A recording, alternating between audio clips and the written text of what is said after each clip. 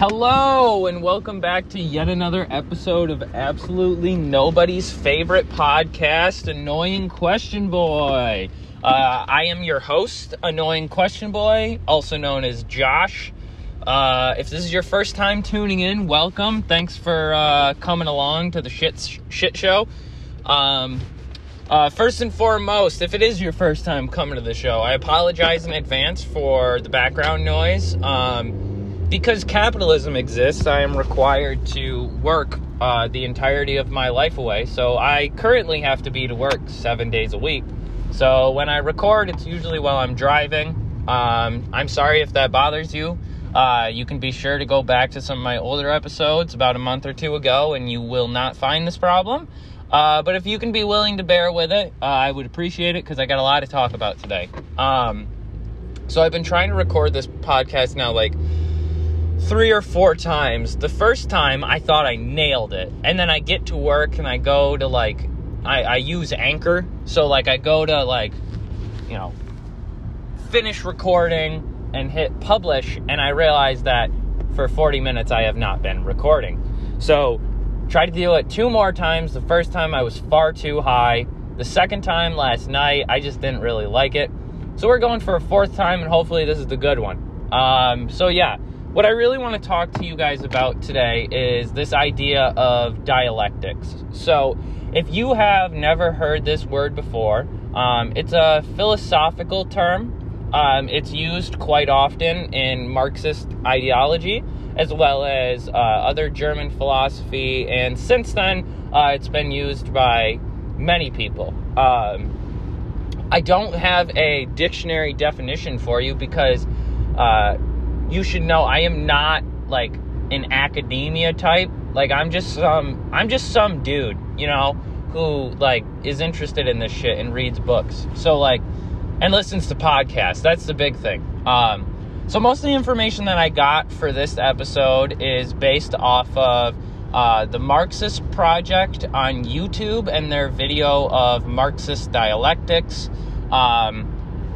On Contradiction by Mao, as well as the Red Menace episode about that text, Socialism, Scientific and Utopian by Frederick Engels, the Red Menace episode about that, as well as the Revolutionary Left episode about the Intro to Marxism. I think it's titled Historical Materialism, Dialectics, and something else. But so I don't have a run-of-the-mill dictionary definition for you about what dialectics is, but I was hoping that through this episode we could try to tease out really what it is that dialectics is and why it is an important thing to understand, study, and really wrestle with. So before we can really understand dialectics, I think that there's 2 things that we should really focus on talking about first. So first, history. I would assume that nobody would know this about me because I don't know how you would. But I planned on being a history teacher all the way until I was about 19. So I spent the better half of my life preparing to become a history teacher. So history is something that I've always had a passion for. I know to some people it's incredibly boring. Completely understand it. I've definitely found periods of history that I've studied that have been incredibly dull and hard to learn about. But more than anything, my drive to learn history has overcome that dullness and that boredom, because I think, and what I really want to talk about, is history is one of, if not the most important tool of any society. So let's take something as mundane as cooking. If, let's say, nobody passed along the knowledge that the first people who, discovered fire had in order to create that fire. Today, even though, quite possibly it could have been discovered again, we might not have modern cooking. More so than that, we have literal recipes. We have, all these different... Culinary arts is a science at this point. And at one point, it was just, I need to eat. How do I sustain myself? But history is incredibly important, especially the passing down of historical traditions, like cooking. Because if it wasn't for that, we might not know how to cook. There was a period of time where human beings ate raw meat because they had yet to discover fire. We might still be eating raw meat and uncooked food at this point in history if it were not for the recognition of the importance of remembering how to cook, remembering these things, and passing that along. Whether you view that as quote-unquote history or not is not really the question. That is a historical process that has a history. It has a past, a present, and a future. It has a beginning, and I wouldn't assume that it will have an end because it's cooking. I can't say that it won't, though. But as it stands, we can look at and trace throughout history the progression of cooking, and therefore it has a historical basis and history to it. Why is this important? Why is, remembering to cook important? Well, let's maybe take ourselves away from the remembering to cook example, and let's maybe talk about something like building cement. So if you don't know, the recipe for cement from like Egyptian ancient civilizations, supposedly it was this perfected recipe. And, there's some mythology that goes along with like the, what are they called? Starts with an M. Oh, geez Louise. Wow. Mason. There's a lot of mythology to go with the Masons, who, believed in the advanced technology and superiority of the Egyptian race, who they feel they are descendants of. I'm not going to dive too far into that because I don't have much of an understanding, but so if you are to take that, understanding that there was this perfected recipe of cement, you can prove that because you can go to places where these, civilizations existed, and you can see foundations of homes, you can see roads, you can see full buildings that are still upright from those times. And so obviously there is some truth to the fact that maybe we forgot how to make cement as good as we once did. Now, why is this important? Well, now we don't know how to make cement. We did not keep a proper history of this. We did not keep up on it. We found that it was unimportant. And so we decided now, well, not we decided, but we have now gotten to a point where we do not have that supposed perfected recipe for cement. To take it even a step further, one of the things that we have learned in history is that, this idea of liberal governance, this idea of equality under the law, we have learned through history. And if you do not agree with me, then you do not study history. We have learned through history that liberalism does not work. It leads to corruption, it leads to misuse of power, and it leads to just a further antagonism between the classes and oppression. If you, again, do not believe me, look at America right now. We are supposedly the land of the free, yet I am currently being forced to work 7 days a week to afford rent. How free can I be if I can't even avoid going to work? I am not able to be at home spending my time with my significant other, my partner, who I want to be hanging out with today, because I have to pay rent. I can't sit at home and read as much theory as I want in order to become as knowledgeable and understanding as possible because I have to go to work. And surely these things are maybe not necessarily in exact opposition to the freedoms that we have in America. That doesn't really matter. So, to wrap it all up in a tight, nice little bow, history is really important because it teaches us how to do better. If we are to accept history as important and really rely on it as a teacher, we have seen that the civilizations that choose to do that can continuously better themselves and progress, whereas we here in America teach history essentially as if we know everything, we're the best, and that's why we're number one, and so nothing is ever going to change. And that's why for the last 40 years we've been in this stagnant realm of failure, just essentially waiting for the entire thing to just implode. The second thing that I think is incredibly important to understand and talk about before we really dive into what dialectics is this theory of materialism. So if you know anything about philosophy, you know that materialism's antithesis or opposite is idealism. Now, the easiest way to understand materialism is through understanding idealism. And I have found, thanks to Allison Escalante on Rev Left and Red Menace, who has taken the time to give a great example for us Americans. If you're not American and this doesn't really resonate, I apologize, but this is what I got to work with. So what she says is that the easiest way for Americans to understand idealism versus materialism is by looking at the story of the American Revolution that we're taught. So let's start with the idealist approach. So I would assume that most of us who went to school in America and learned about the American Revolution in American education systems probably got a little bit of a story, something like this. So the colonists came to the colonies seeking freedom.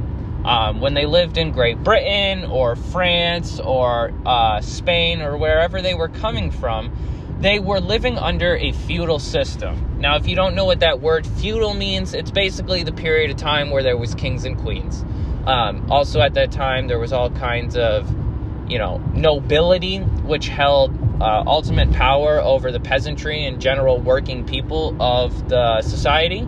And so because of that, certain freedoms like the freedom of religion, the freedom of expression, the freedom of speech, the freedom to gather, all these things were not allowed in society. If the king or queen decided that what you were doing was not up to snuff in their book, they rightly so could just outright kill you and your family, and would and did multiple times over. So the colonists who came from these places were seeking freedom. They were seeking individuality. Something that I just wrote a blog on, it's called The Cancer of Individualism. And I talk about how the Protestant Reformation really put forth this idea of individualistic consciousness and really brought that into the forefront of society. And so this was a period of time where colonists were starting to get an introduction to these things, And so they were coming to the United States, or at that time, the colonies of North America, to escape that oppression and that, lack of freedom in order to seek their own individual lifestyles in a new land where they were allowed to go about their lives, self-determination. The materialist, however, would look at this explanation and claim that, in fact, it's false, solely based on the notion that it is wholly based in the realm of ideas, as its name would suggest, idealism. And what this basically means to the materialist is, it's basically just pish-posh, like to put it frankly, because anyone can just say, oh yeah, they wanted freedom, so they came to America, and so they wanted, to have liberty and stuff like that. But there's no proof to be had in that statement. There's no evidence to prove that claim, to say that the reason why colonists came was for freedom. The materialist focuses more on material conditions and things which can be pointed to, understood, mastered, and therefore used as an explanation of things. So the materialist would completely denounce this theory and say argue a different one, and it would kind of go something like this. So also in the feudal system, in these colonizing countries, you had economic systems which basically the way that they were set up was you had, just as you have today, you had the working class. Now, this a lot of times was prior to modern industry, and so this was before the classes of the bourgeoisie and the proletariat formed. So most working class people of this time were not working in a factory. They weren't working on huge farms. They weren't working in a store. They were working for themselves, and they weren't even really working. This is a period of time before commodities, as we know them today, were invented.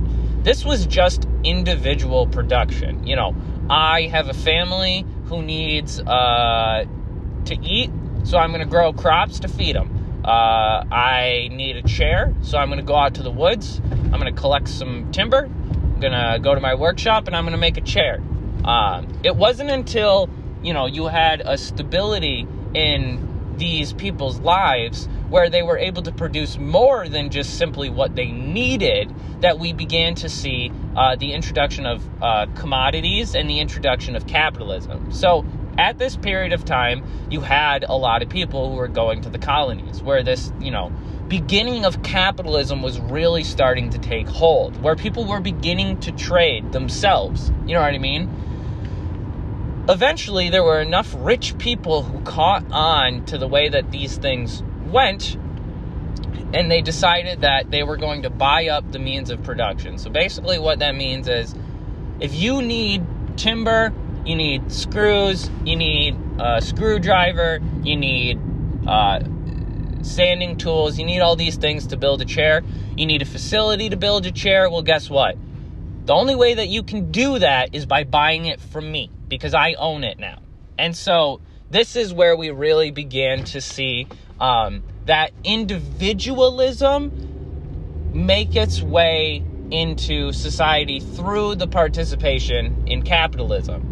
So at this period of time, you had colonists who were coming over to the colonies who for the first time were able to make a profit and better their own lives through economic pursuits. Because in feudal societies, what you produced was for the good of the feudal lord, for the good of the king or the queen. You know, when the Queen of Spain, the King of England sent people to, you know, on the age of exploration to find colonies, they weren't going there to help those people produce things to support themselves. They were going there to steal their goods in order to better themselves. But they were only doing this because they had done it for so long to the very people in their own homelands. That's precisely what feudalism was. And so now you have this new introduction of this freedom of trade, this freedom of commerce that prior to this point did not exist. And so people in the colonies really started to appreciate the other freedoms that this allowed them to have. You know, the rich capitalists in the colonies who were able to better themselves, to make a living through this participation in capitalism, for the first time were able to see themselves live a much freer, much more easy, I should say, a much more relaxed and stable life, which allowed them to participate in things like consumption and trade. The materialist would argue this is what caused the American Revolution, rather than the ideas of freedom, the material conditions which led to the ability for certain people of those times to become free. So now you have to understand that what materialism and idealism are two different ways to understand change, really. Do people's ideas change the world, or do people's material conditions change the world? So really, do people change the world, or does the world change people? The materialists would argue that material conditions, the basis of which our lives are lived, the realities we live in, you know, do I drive a 2021 Lexus, or do I drive a 2002 Hyundai Sonata with 185,000 miles and barely a running engine? Do I live in a 20,000 square foot home with my family, or do I live in a one bedroom studio apartment with 4 of my best friends and some random guy off of Craigslist? This is material conditions. And so the materialists would argue that these are the things that push change to happen. So now that we kind of have a grasp of history and we kind of have a grasp of materialism, there's a surprise third thing that I think we should talk about, and that is the combination of those two things. So historical materialism. is a science where materialism, for the first time, that study of looking at material conditions and seeing how they influence change throughout time, was applied to history. Prior to Hegel, who was a German philosopher that Karl Marx actually studied under and was a student of, he was the first to do this, to apply materialism to history. Because before Hegel really did this, history was viewed as more or less just a series of disconnected, random events. No one really saw when there was a revolution, that revolution as being a period of change and a new period of history. They saw that revolution as a revolution and a revolution only, and completely and utterly disconnected from everything else. This really stemmed from the scientific study that we applied, or I guess technically the scientific study that we applied at this time would be a reflection of the ideals that led us to view history this way, which was that if we want to study anything in its whole, we have to completely remove it from its natural environment and study it independently. And so this was the scientific approach that was taken prior to Hegel. But Hegel said no. Hegel said, actually, these things are connected, and actually, they influence one another and are influenced by one another. And so Hegel put forth this idea of historical materialism.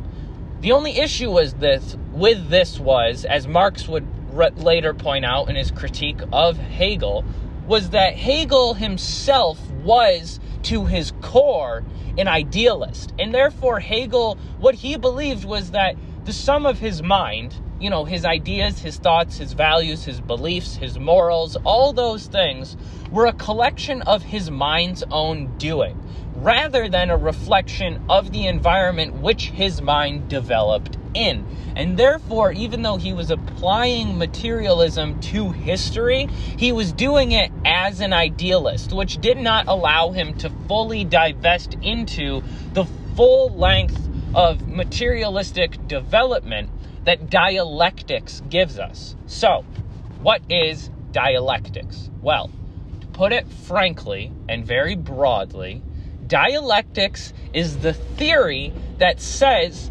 essentially exactly what historical materialism says, which is everything and anything is interconnected.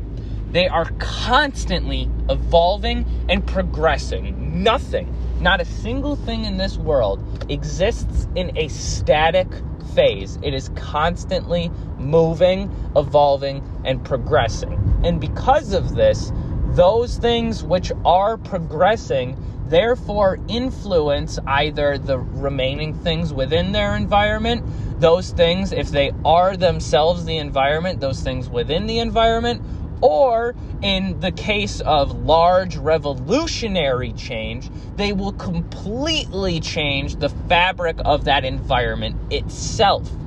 And so, even though the materialist understands that our environment is what influences our ideas, we also know through the study of dialectics that change in our ideas can then be compounded on, can be progressed, can be practiced, can be critiqued, and can be worked to a point where we master this process rather than being a subject of this process. Rather than simply being changed by our environment, we allow our environment to educate us, to inform us, to a point where we then have mastery over our environment.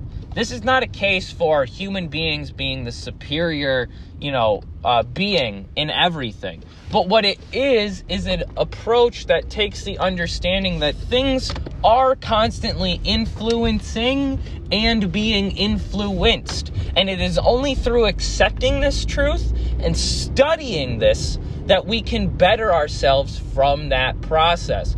Otherwise, we are just lost in a permanent cycle of change and progression, eventually to corruption and failure, because the thing that's really cool about human beings is that we have in us this thing called an ego.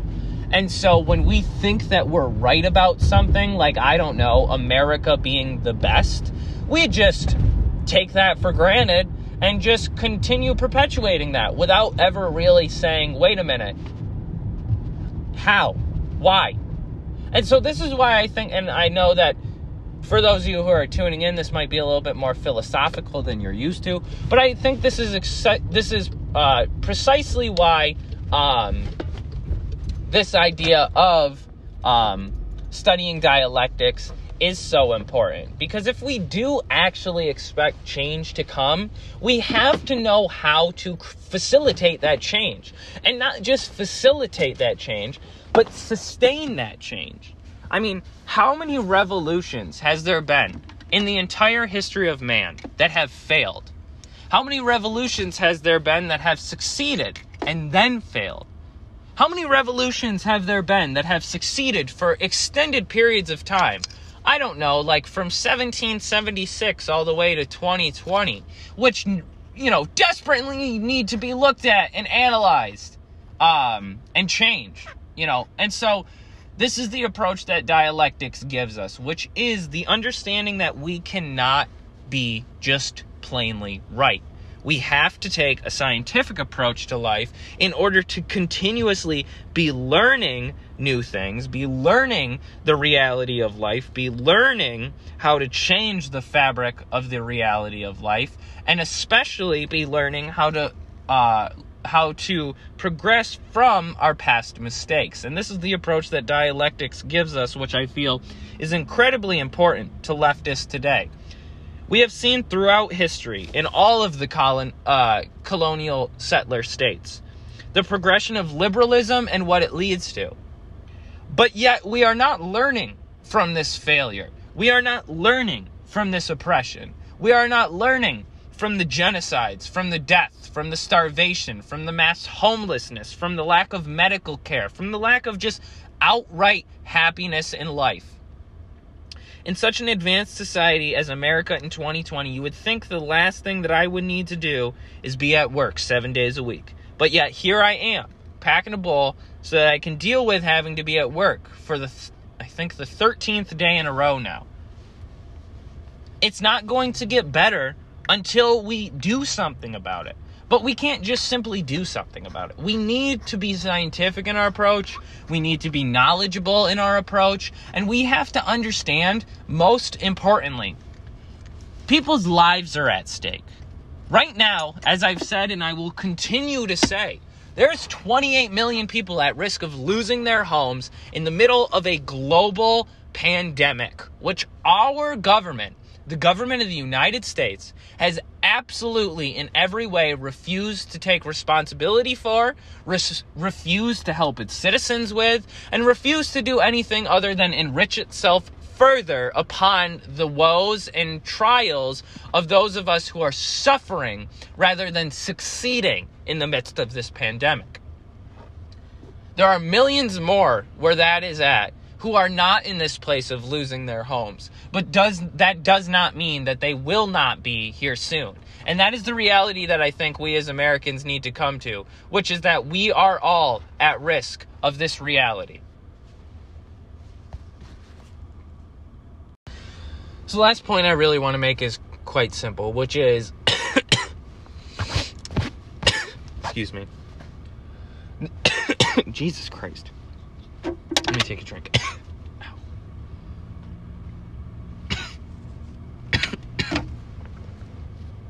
Oh.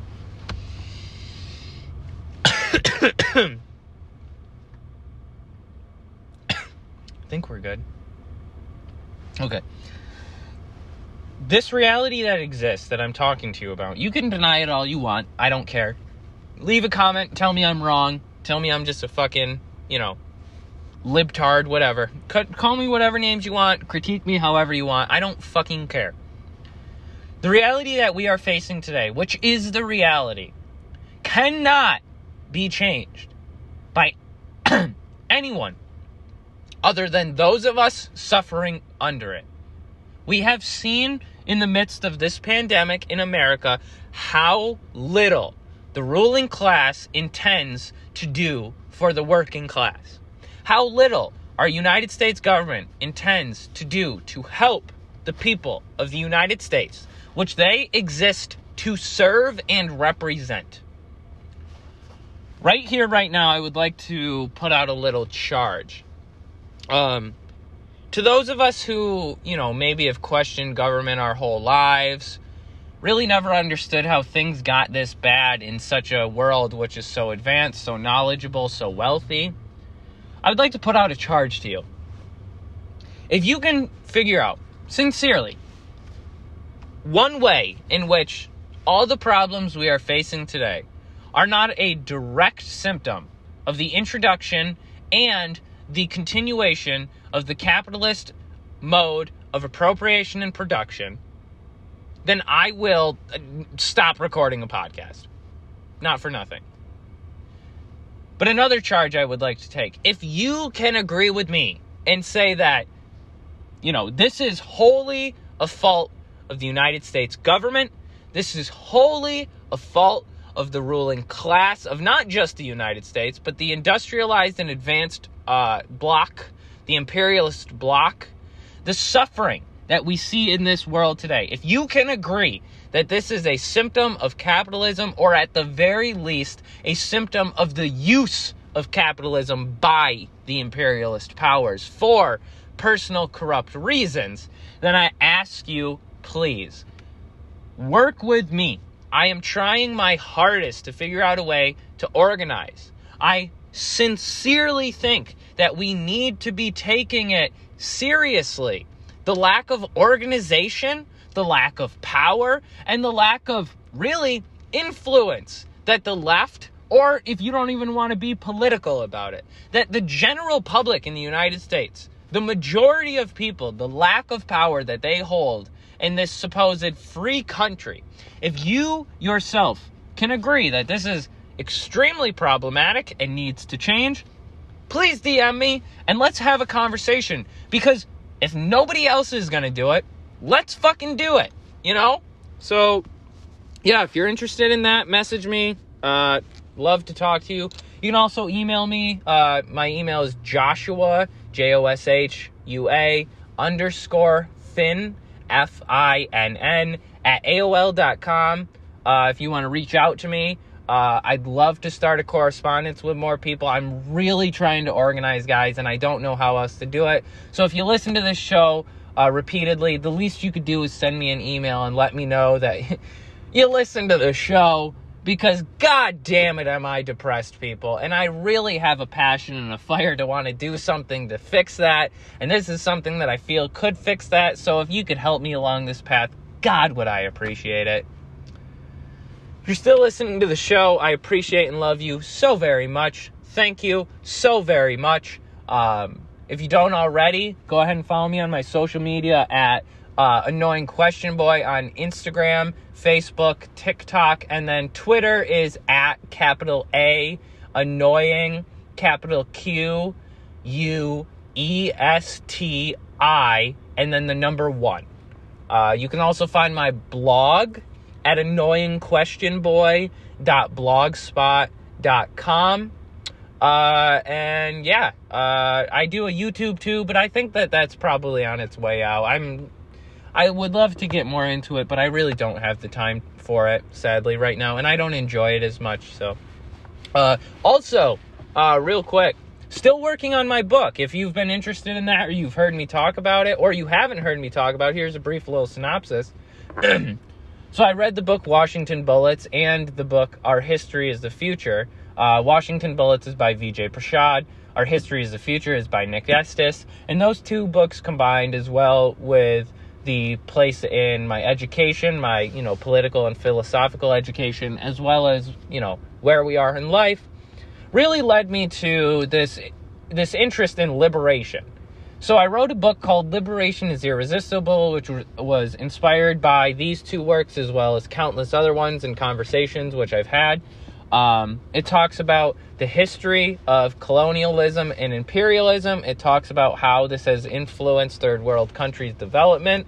And it talks about the importance of liberation.